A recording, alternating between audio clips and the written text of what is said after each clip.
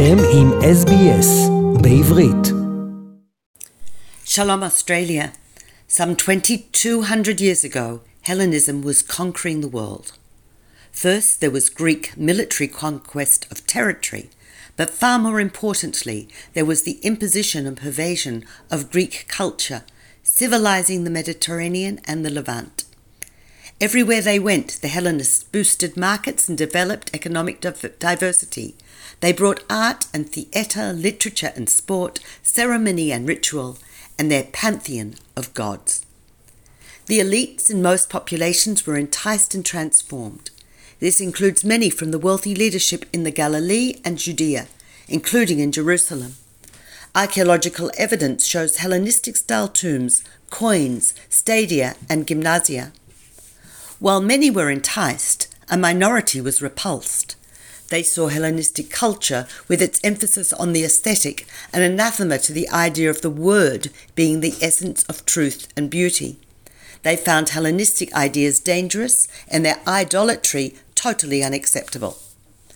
When the Seleucid king Antiochus IV extended his influence from Syria to Egypt, Persia and Armenia, and of course Judea, his Hellenizing policies allowed for no exceptions. He insisted on making sacrifices to Zeus from the temple in Jerusalem. This was the final straw for those who had resisted foreign influences. Under the leadership of the patriarch Mattatyahu, the Hasmoneans, also known as Maccabees, led an uprising. Judah took command of the brigand of guerrilla fighters, and despite the greater military experience and resources of the Hellenists and the failure of many Judeans and Galileans to support their efforts, they achieved an unexpected and decisive victory. The Maccabees expelled the Seleucids and rededicated the temple that had been desecrated. According to the apocryphal text of Maccabees II, written between 100 and 200 years after the events it describes, the Hasmoneans declared the 25th of Kislev as the beginning of an 8-day celebration. They said that as the 7-day festival of Sukkot, followed by Shmini Atzeret, the 8th day of the holiday, had not been celebrated that year due to the temple being in unholy hands, these festivals would be celebrated late. Chanukah was originally a replacement for Sukkot. Of course, there's a certain irony in this. Sukkot is the festival during which sacrifices were offered for the 70 nations of the world. It was symbolic of our embracing of the other. Chanukah is the festival that accentuated our separation from others. The message was of purifying our sacred places and rituals from foreign influences. The reality is, though, that the Hasmoneans themselves were the ones who carried on certain Hellenistic practices.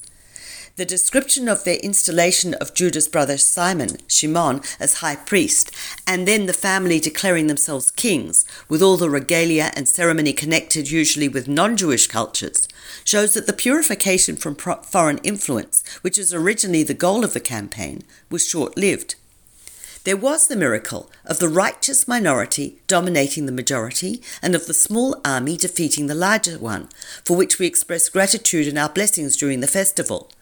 But like so many miracles, we soon became blasé and forgot what the battle was for. Interestingly, the battle for our distinct identity is still going on.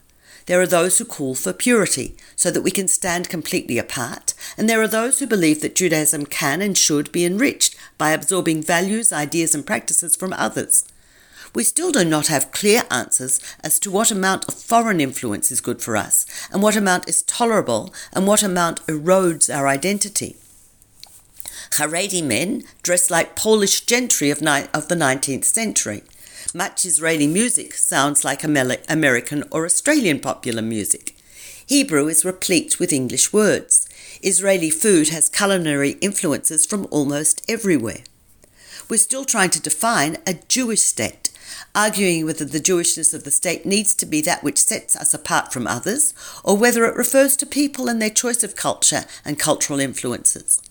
We want our own state because we are different from others, but does that mean we have to fight to make the differences as broad as possible? The legend that lived on, and for which we light our 8-branch Chanukiot, tells another story, which ironically enough is easier to accept. Once the temple was back in Jewish hands, it needed to be rededicated, including rekindling the menorah that stood in the most prominent position. Only enough pure olive oil was found for 1 day, yet the flame kept burning until more supplies arrived from the Galil 8 days later. That is the second miracle of Hanukkah and the one most recalled. After the end of the Second Temple period, as the Hasmoneans' standing among rabbinic leadership declined, the miracle of the vial of oil became the central part of the Hanukkah story. So now we talk about two types of miracles, both being associated with Hanukkah. The type of miracle where God helps humans achieve their sacred goals despite the odds, but still based on human effort, and the type of miracle that defies nature. Hanukkah is about appreciating both of these types of miracles. We still see all around us the miracle of God's involvement in daily life. The very workings of nature are divine blessings, and there are few individuals who have not felt His providence at one or other moment in life. We see our efforts rewarded and recognize that our achievements and blessings exceed what we deserve to accomplish. This type of miracle is easy to dismiss as good fortune or just the natural way, but Hanukkah reminds us to see the miracle and live in awe. The existence of the State of Israel and its victory in the War of Independence and the Six-Day War both relied on human effort and on the second type of miracles, workings that defied logic and reasonable expectations. The survival of the Jewish nation, the people to our land, followed by the military victory against much larger enemy forces, sit on the verge of the type of miracles that are palpable. The ingathering of the exiles and the rededication of the Jewish people to making the land flourish, to returning and settling, as did Jacob in yesterday's Torah reading, to finding ways to make Torah laws, such as the Shemitah year, relevant and workable in the modern world, the revival of the Hebrew language and the creativity in literature and all aspects of the arts and sciences in Hebrew. These can be considered miracles. The mitzvah, a commandment for Hanukkah, is Pirsum Hanes, to publicize the miracle. We light our Chanukiot in public to do just that. As we do so tonight, the first night of Hanukkah, we might all like to remember that Hanukkah was not a one-off event in Jewish history. It is the ongoing challenge of living apart from others while living with them, with being self-reliant and reliant on divine help, of making maximum effort and expecting even bigger results, of living in awe and not taking anything for granted. This is Peter Jones-Pellach, reporting for SBS Radio. רוצים לשמוע עוד סיפורים?